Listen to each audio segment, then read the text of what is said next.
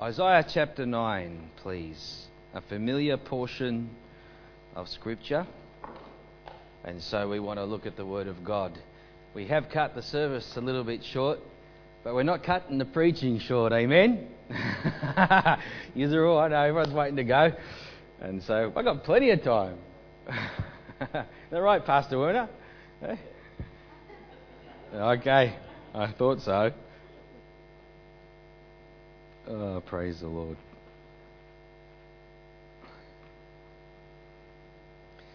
I don't know what happened to me computer this morning, but anyway, these things happen.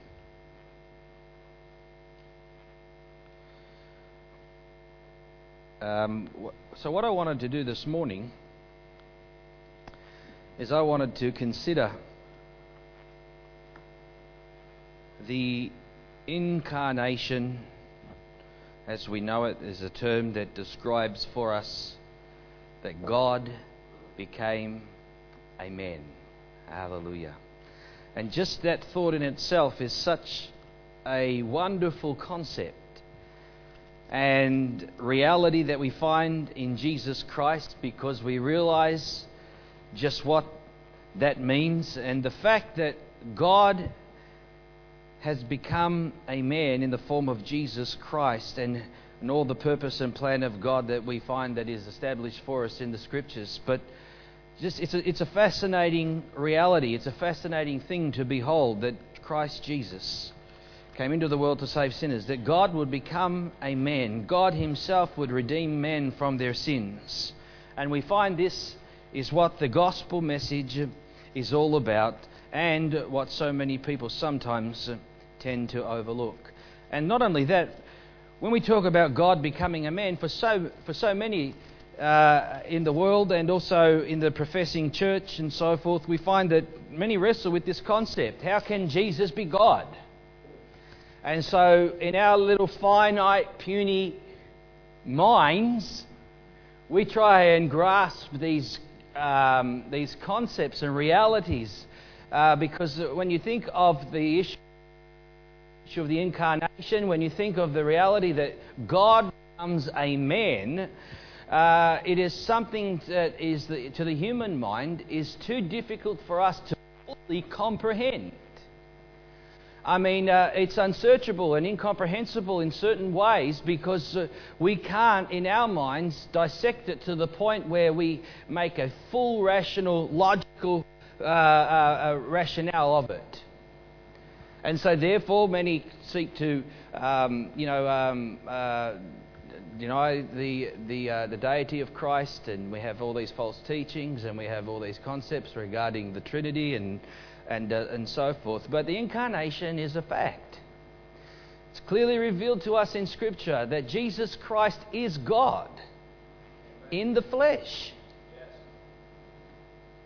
And that whole concept is such a wonderful, wonderful thing. And I want us to see that this morning as around the Word of God, because the Scripture tells us that great is the controversy. In 1 Timothy chapter 3 verse 16, it says, without controversy, great is the mystery of godliness. The mystery of godliness. It is revealed because we see it in the Old Testament and in the New Testament. It's something that we can identify.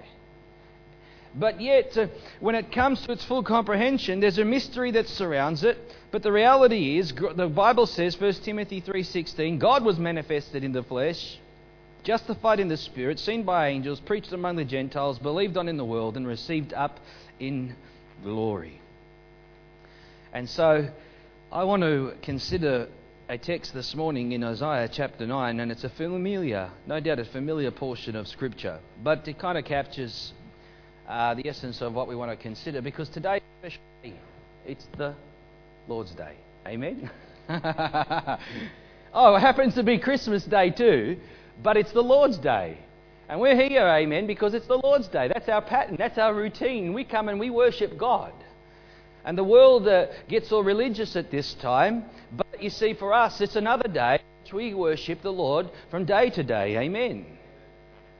And so But nevertheless, in the fact that we are in the world and the realities that surround it at the present moment, let us look at this issue of Isaiah, in which I want to preach to you a message entitled, A Child is Born and a Son is Given.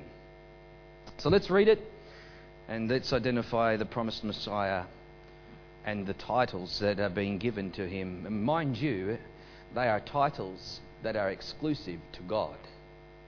So when we talk about the incarnation, when we talk about the deity of Christ, we are dealing with titles that we will find in our text that are exclusive to God alone, and reveal to us the true nature of Christ himself. Verse 6, Isaiah chapter 9. For unto us a child is born, unto us a son is given, and the government will be upon his shoulder, and his name will be called Wonderful Counselor, Mighty God, Everlasting Father, Prince of Peace. Of the increase of his government and peace there will be no end, upon the throne of David and over his kingdom, to order it and establish it with judgment and justice, from this forward even forevermore. The zeal of the Lord of hosts will perform this. Praise the Lord. The zeal of the Lord of hosts will perform this. He'll perform a number of things, but firstly we find in verse 6, this is a prophecy that is specific as it relates to Christ. And as in Christmas time they make great emphasis on the fact that a child is born. And so much so, but the scripture says that a son is given. And so when we talk about a child is born, so many just see it in the context of the humanly aspect and Christ being the Son of Man. And so there is an aspect there. Obviously, Christ is a child is born in a literal sense. But Isaiah is also pointing out the divine aspect that is associated with the coming of this child. And the scripture says a son is given. Unto us a child is born, but a son is given. And in that context, that son is from God himself. The Son of God, Jesus Christ manifested in the flesh. The Son is given. And what a wonderful reality, what a wonderful concept this is, as foretold by the prophets right throughout the Scriptures. And so we see that who is Jesus Christ? Now this is obviously a very rhetorical question to us, but in the context of the age in which we live in, who is Jesus? Jesus Christ is the Son of God. Jesus Christ is God himself. And Sean touched upon it as he read this morning, and James has touched on something that I want to touch on a little later as well. But in Isaiah chapter 7, verse 14, the Bible says, this is another prophecy specifically related to the virgin birth, or conception and birth of Christ. It says in verse 14, Therefore the Lord himself will give you a sign. Behold, the virgin shall conceive and bear a son, and shall call his name Emmanuel. Isn't his name Jesus? And Sean read and it talked about they call him Jesus. But this issue of Emmanuel is something that Matthew quotes in the Gospel in chapter 1. And he directly brings forth this scripture, relates it to Christ. And he's quick to tell us Emmanuel is God with us. God is with us. And so the virgin shall conceive. And a son has been born. And the scripture says, and he called his name Emmanuel, which is translated God with us. What a thought, what a concept, what something to behold. You see, this is not figurative, this is literal. Jesus Christ is God in the flesh. And this is what makes it so wonderful. This is what makes the birth of Christ such an awesome and wonderful thing to consider, because it's literal. Jesus Christ is God. And so many, when we speak these words, so many try to wrap their minds around it, and they can't, so they invent all these different doctrines and teachings to try and make some sense out of it. But in all that they're doing is they're undermining that which is clearly stated and revealed to us in the Scripture. You see, you're not going to work it all out. The issue that we're talking about is based on faith. Can you say amen? We believe what we're told. Well, why? Well, that's not for you to know. How? Well, God tells us what we need to know. In the beginning was God. Oh, but how? See, the Christian life is based on faith. It's not that it's not stated. It's not that it's not clear to us. We just want to make all these demands. We want to fit God into our little brains, and yet this is where we run into problems and error. But you see, that which is clearly revealed, that which is clearly stated, is what it is, and we accept it by faith.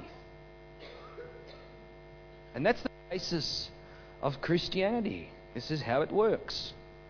But just speaking further again, we can see some of the other aspects that relate to Christ in his incarnation, or God in his incarnation into Christ. In Isaiah chapter 40, verse 3, there's another familiar portion of Scripture. The voice of one crying in the wilderness, prepare the way of the Lord. Make straight in the desert a highway for our God. And so this is Isaiah the prophet.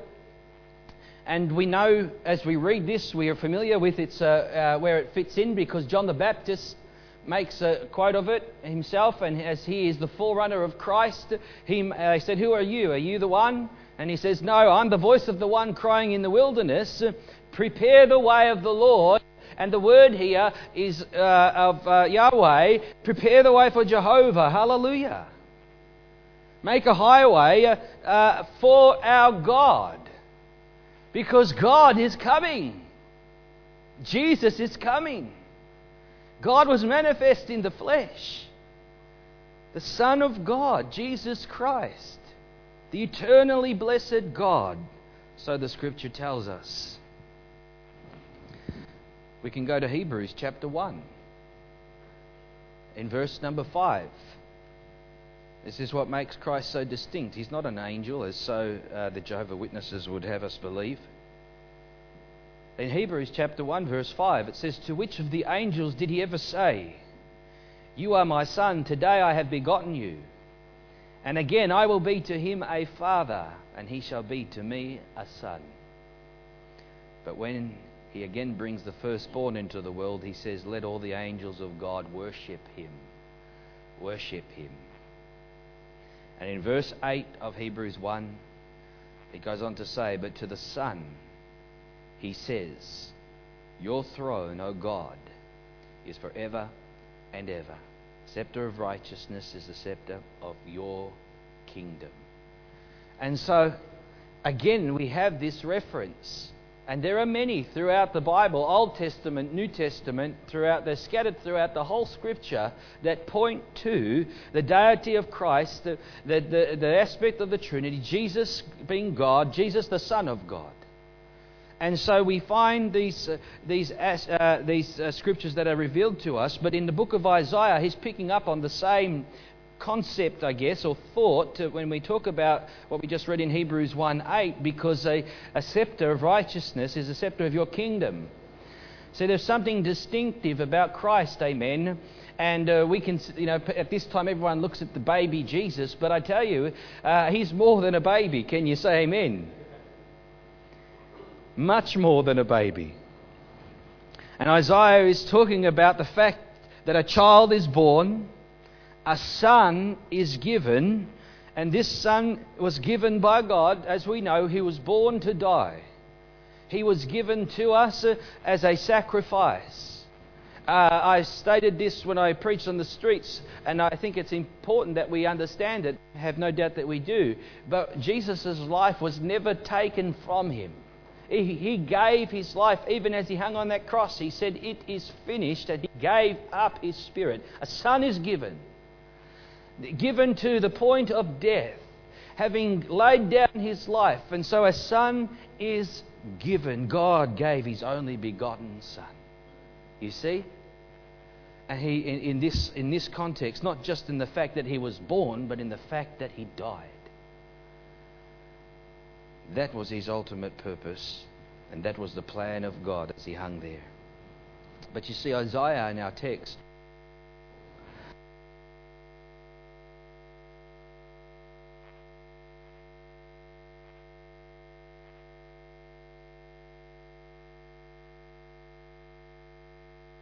on? Sorry, I thought I just dozed off. Well, the volume dozed off. Not that I did. For unto us a child is born, and unto us a son is given. Now listen to these words. Now, and the government will be upon his shoulder. Now, I want to just state that there's a twofold aspect that's related to what Isaiah is talking about. There's a prophecy that relates clearly to Christ. And it relates to Christ in his first coming, and it relates to Christ in his second coming. And there's truths that apply to the future plan and purposes of God that are still future. And there are things that have already been fulfilled that reply to us even here and now. And I want us to see that. I want us to embrace that. I want us to identify it, because that's what makes the Son who was given so special to us, because we know the truth and we know Christ. But it says here, the government will be upon his shoulder. And so, because the reality is Jesus Christ is destined to rule. Can you say amen? He is destined to rule. He already rules in the kingdom of God. But in the earth and in the period in which we find ourselves, there is a process that's being fulfilled, and an ultimate destiny in which the earth will take. And we know that Christ will eventually set up his kingdom on the earth and sit upon the throne of David, and his kingdom will be established on this earth. But you see, it's not yet, but it will be. But you know what? The kingdom of God, amen, is already in our hearts. The kingdom of God is already set up. The kingdom of God is within you, Jesus said. So we already have the first fruits of the kingdom that are already set up and established. The rest will come at a later point, amen. But we are already partakers of this inheritance. And this is what makes Christ and the gospel such a wonderful thing to us. And so the government will be upon his shoulders. This word obviously relates to a kingdom. It relates to an empire. And so we know that he already reigns and he rules in heaven and on earth, ultimately, where his throne will be established. You know, one of the things that we find hard to, in our Western world, to grasp is this issue of the theocratic rule of God. Because we live in a democracy. And so, you know, everyone's taught about people power. Somehow it's about what we want. But you see, we're talking about a kingdom here. And we're talking about a ruler. We're talking about one who is destined to rule as king of a kingdom. And when we grasp these concepts and realities, because they already apply to us as Christians, we talk about Christ being our Lord and Saviour, or Saviour and Lord. And he must be our Lord. He must be our King. He must rule in our hearts. He must take precedence. And the government and exercise that authority and dominion in our own hearts and in our own lives. But you see, we're talking about the King of Kings. The government will be upon his shoulder. And he will reign and he will rule.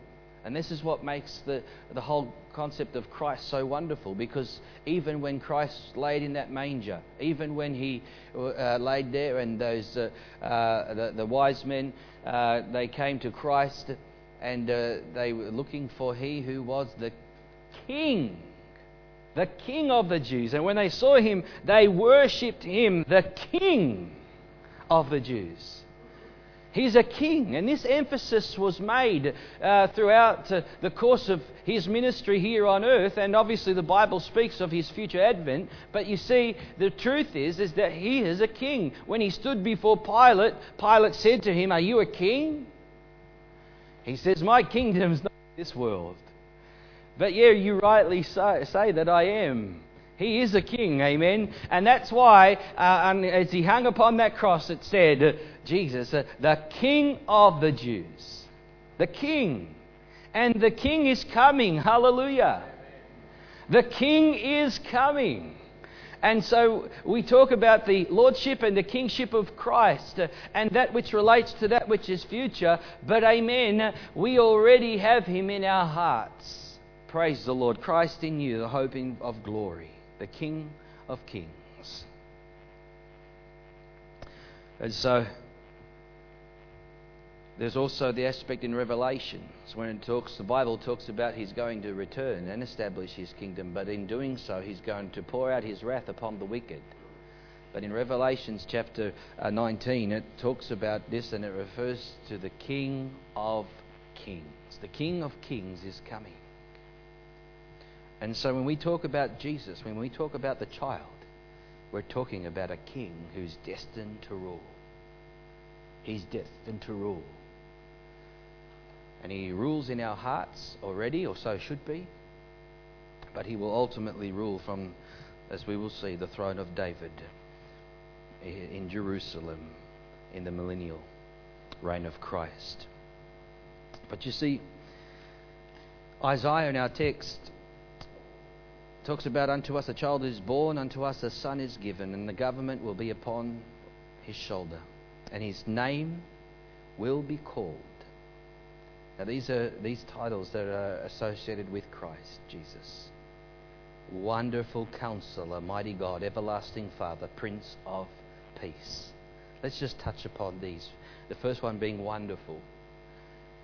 You know, the word translated Hebrew, wonderful, is a miracle. And when you talk about a child is born and a son is given, when you consider the incarnation of Christ, God in the flesh, and you see it, you stand in awe. It is a miracle. Can you say amen? And it is a wonder. Talk about the wonders of the world, there's the greatest wonder of all. And it is wonderful. God became a man. Wonderful. And in Judges chapter 13, we have a Manoah there, and he sees the angel of the Lord as the angel of the Lord comes to him and his wife. And he says, what is your name? And he says, why do you ask my name, since it is wonderful? And the angel of the Lord is a Christophany. It's Christ, the manifestation of Christ there, right there in the Old Testament. And we see this again. We're talking about God in the flesh. We're talking about, here in this case, a manifestation of Christ. But nevertheless, he is wonderful. And when we talk about the Son that is given, when we talk about Jesus Christ, one of the first things that we consider is that he is a miracle of God, that God will become a man. And it is wonderful to behold. Wonderful he is. And so this word wonderful speaks of his nature, his character, who he is, and he is to be worshipped. Hallelujah. We have also the word Counselor. Wonderful Counselor. And as a king who will rule, he's the best counselor. Can you say amen? He's the one that he will rule from Jerusalem, and he will rule perfectly. Amen. We look at some of the world leaders now, and we're in despair. There's some of the counsel that goes on, but when Christ rules, amen, when he takes up his throne, it will be perfect as God himself is perfect. But you see, what also makes this title special is not just what it relates to in a future kingdom, in the millennial reign of Christ, but rather even what it speaks to us now as Christians. Because we already have the Counselor. Can you say amen? The Bible speaks about this, and Jesus tells us in John's Gospel in chapter 14, verse 16, he says, and I will pray the Father, and he will give you another helper, or counselor, or advocate, the advocate of the Father, the Holy Spirit, that he may abide with you forever, the Spirit of truth, whom the world cannot receive, because it neither sees him nor knows him, but you know him, for he dwells with you and will be in you. I will not leave you as orphans. I will come to you. You see, Jesus is promising us another. And that word helper there in the Greek refers to counselor, advocate. And it's the Holy Spirit, the Spirit of truth. We have an anointing that teaches us. The Spirit guides us into all truth. He is our counselor. He represents Christ to us. And He reveals Christ to us. We have an anointing from God that teaches us. Amen? The Holy Spirit of God. As we read the Word of God, the Holy Spirit enlightens our minds. He teaches us the Scriptures. He opens our understanding, and He brings a counsel to our lives that builds us up in the faith, that makes us complete in Him, that gives us assurance and confidence and such strength of faith. We have a counselor. So already when we talk about wonderful counselor, these titles are already operative and expressive in our lives. We find the next reference to mighty God. We've already touched upon this. But again, how much more specific can you get? I mean, the Son is the mighty God. And so we've already made reference to the deity of Christ, but there it is, clearly stated for us in the text. And then it also says, everlasting Father. Everlasting Father. Now I want us just to ponder this for a moment, because this is truly special. Because the whole concept of Father God is something that is so foreign to so many. Even those that profess to be religious, and all the professions of so-called religion in the world, they have no concept and relationship to God as Father that we have as Christians and children of God. Can you say amen? He is the everlasting Father of all eternity. He was and is and always will be everlasting Father, the Father of eternity. And He is in our hearts. And the Bible says that we have received not the spirit of this world, but the Spirit of God that's in us that cries out, Abba, Father.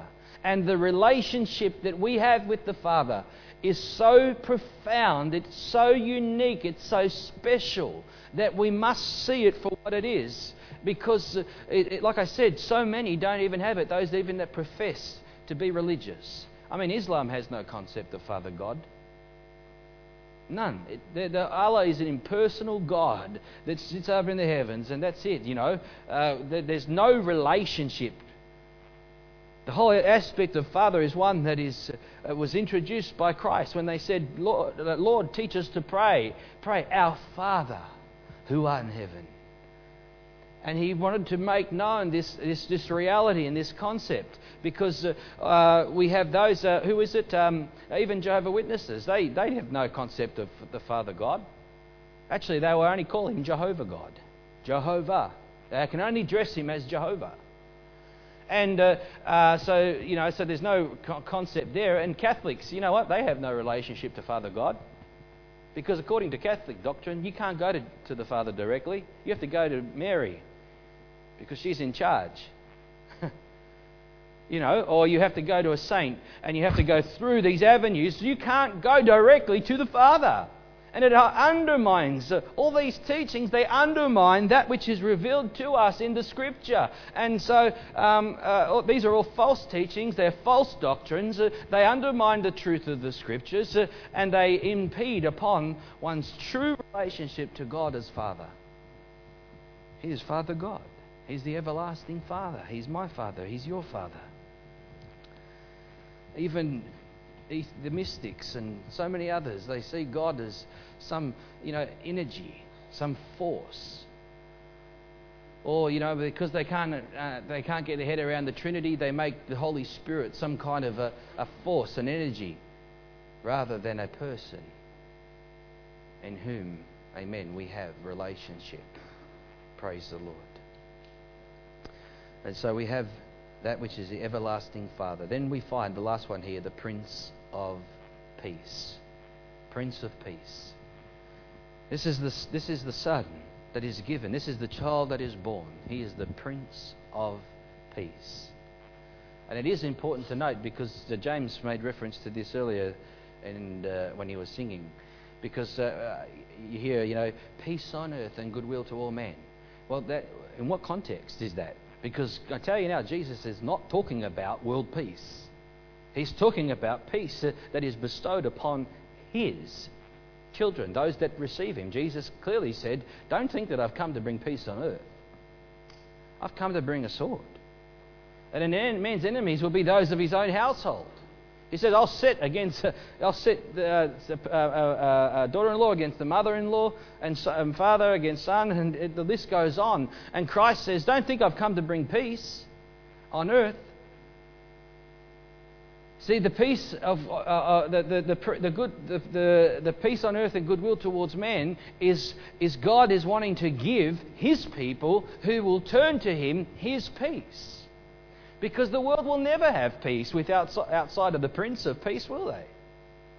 And even when they do assume that, the Bible says when they say peace, peace, then sudden destruction will come upon them. There will be no peace in the earth. There will be no peace in Jerusalem until the King of Kings comes and takes his throne, as foretold, the throne of David, as it says in here in verse 7. Then when he comes, then the earth will experience, in the millennial reign of Christ, the peace of God. Until then, there will be no peace on earth in the context of Christ.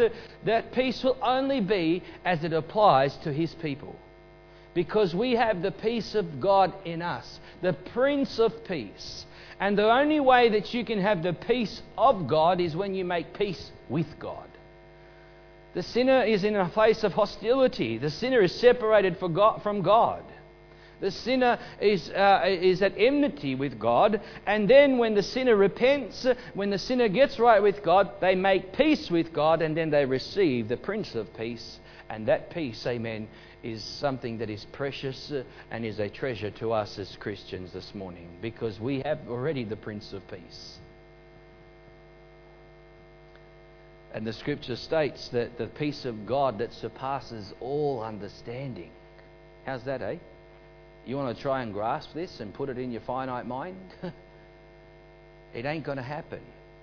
You see, again, we're dealing with a dimension, we're dealing with a mystery, we're dealing with a reality that we are having Christ in us.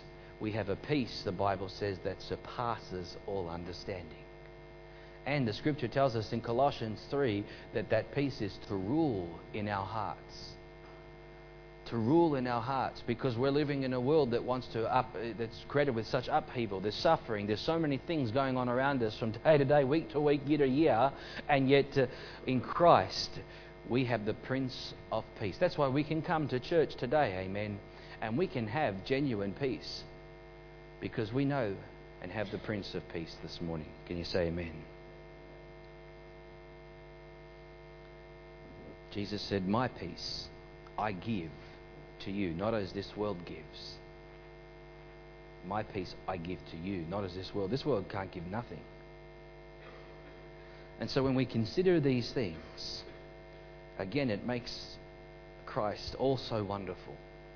How glorious. How awesome. We stand in awe of Jesus Christ, of God who became a man. See, remember I said to you that this whole issue of Isaiah's prophecy, though it relates to a future, it relates to two advents, the first coming and the second coming of Christ. And so we are already partakers of all of these things. And we already have the first fruit of these things in us. Glory to God. His government should already be ruling in our hearts. Can you say amen? That's the reality. He's King of my heart. He's Lord of my life. He's already ruling and reigning as I yield to Him, as I submit to Him, as I walk with Him, as I obey Him, as I fellowship with Him. His government is already ruling in my heart. I'm walking with God. I'm in fellowship with God. And how precious and how wonderful it is. We have received of His fullness. We are complete in Him. And these truths, these reality are deeply personal to those that have been redeemed. Can you say amen? That's why I'm a Grinch. I've got to tell you, there's certain aspects I don't like about Christmas. I'm going to tell you straight. It actually gets under my skin. Because, why? Maybe I'm a Grinch, but maybe I'm just passionate about what is truth. I'll leave that up to you. Because I see so much pseudo-Christianity that it makes me vomit.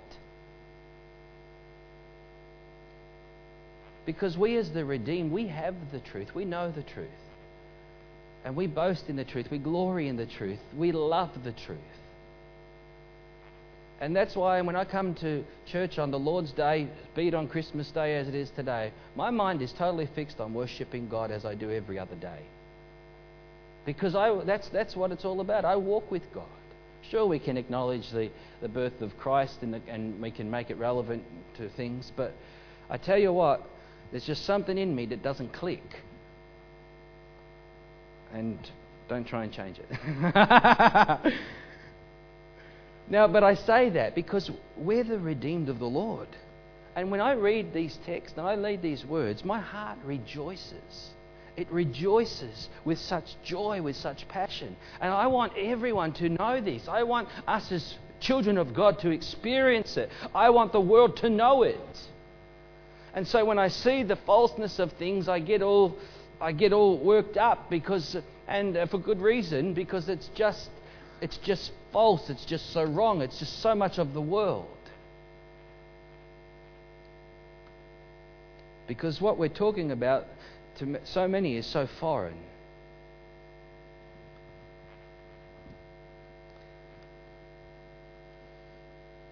So let's move on.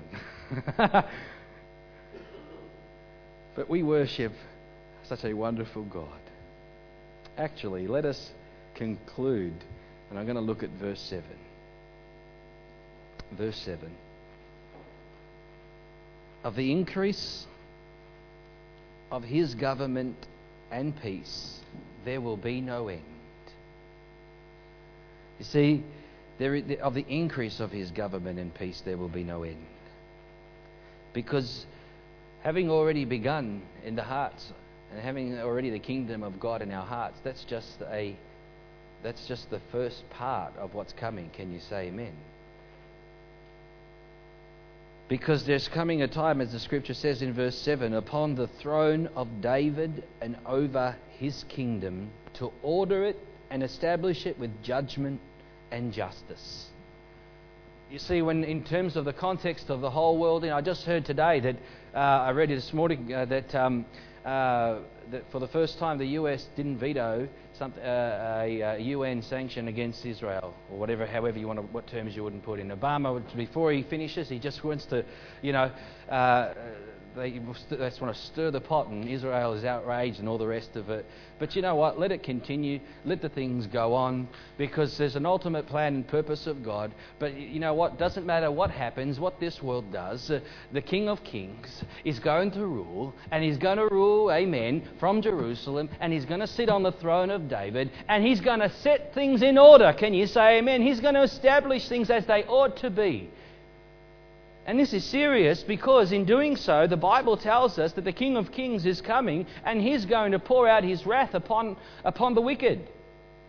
Now listen to what it says here. It says, from that time forward, even forevermore, the zeal of the Lord of hosts will perform this. Or in other words, the passion of God, the purpose of God, the full intent of God, he is determined in his purpose and plan to bring this to pass. Nobody's going to hinder it. The zeal of the Lord will perform it. God has declared it, he has purposed it, and it will happen, and it doesn't matter. He who sits in the heavens shall laugh. Because God's going to have the final say. Jesus Christ is coming back, and he's going to sit. And we talk about the first coming of Christ, and he came in the character of a lamb. And he was a suffering servant. That's why the Jews of that time missed out, because they were looking for the Messiah to come and take up that throne of David and destroy them from the oppression that they were experiencing under the Roman Empire and their enemies. And it didn't turn out that way. Yet Christ didn't come in that character. He came in the character of the Lamb. But you see, in his second coming, we're talking about the Lion of the tribe of Judah. Can you say amen? And the lion, as we know, he's a king of the jungle. Well, Christ is the King. Can you say amen? And when Christ comes back, He's going to destroy His enemies. He's going to destroy Antichrist. He's going to destroy the wicked, and He's going to set up His rule and reign. And it doesn't matter what Islam says, God has no son. I don't care what is said. It's going to happen. Full stop. God said it, and so there it is. I believe it. How? Well, I don't know exactly. Maybe you do. I haven't got it worked out. But I know it's going to happen. It's stated, and so be it. And I stand on that promise. The zeal of the Lord of hosts will perform this. He will establish His throne. And you know how God is going to make Himself known to this world? Through judgment. In Psalm chapter 9, verse 16, it says, "The Lord is known by the judgment He executes." That's how you know who God is. That's how the world's going to understand the concept of God, is when He finally brings the judgment upon the wicked. And in Psalm chapter 9, if you go back a few verses, in verse 7 and 8, "But the Lord shall endure forever. He has prepared His throne for judgment." This is serious business. When the King comes back, He's going to do business. In verse 8, "He shall judge the world in righteousness, and He shall administer judgment for the peoples in uprightness." See, God is going to judge. And this is what Paul the Apostle, when he preached in Acts 17, and in verse 31, he said that God has appointed a day. He's taken it straight out of here. He will appoint a day when He will judge the world in righteousness, by the man whom He has ordained. And He's given assurance of this by raising Him from the dead, Jesus Christ. God is coming back. Did you hear that? God is coming back. Jesus is coming back. He's taking the throne of David, and He's going to reign and rule and execute judgment and justice. The zeal of the Lord of hosts will perform this. The passionate purpose and plan of God that was set in order before the foundation of the world, because God in His foreknowledge always knew what was going to take place, and therefore He had predetermined in what He was going to do, and this is His plan and this is His purpose. And He's going to do it. The wrath of God is coming upon a world that doesn't even know it. But thank God this morning that we can sit here in the house of God, amongst the people of God, those that are redeemed together, and we can look at this scripture and say, "For unto us a child is born, unto us a son is given." And we can look at these names: Wonderful, Counselor, Mighty God, Everlasting Father, Prince of Peace. And we can understand them in the context of that which is future. Praise the Lord. But we know them now. We know Him now. And how wonderful and how precious it is that He is all these things to us now. It's just so sweet, so special. And I pray that you see that and you know that, and that you experience that this morning. Glory to God. We are saved. The Son is given, the Son will rule. Blessed be His name. Father, we just thank You this morning for Your Son that was given. A child was born, undoubtedly. A Son was given.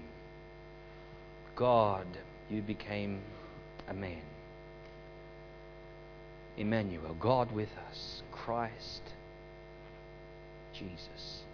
Father, we just thank You that not only did You become a man, but You humbled Yourself to the point of death, even the death of the cross, in which You subjected Yourself as a sacrifice, and when You made Christ an offering for sin. It pleased the Lord to bruise Him. It pleased the Lord to make Him an offering for sin, as the prophet Isaiah foretold us. And Lord, after it was accomplished, Jesus gave up his spirit when he said, Father, into your hands I commit my spirit.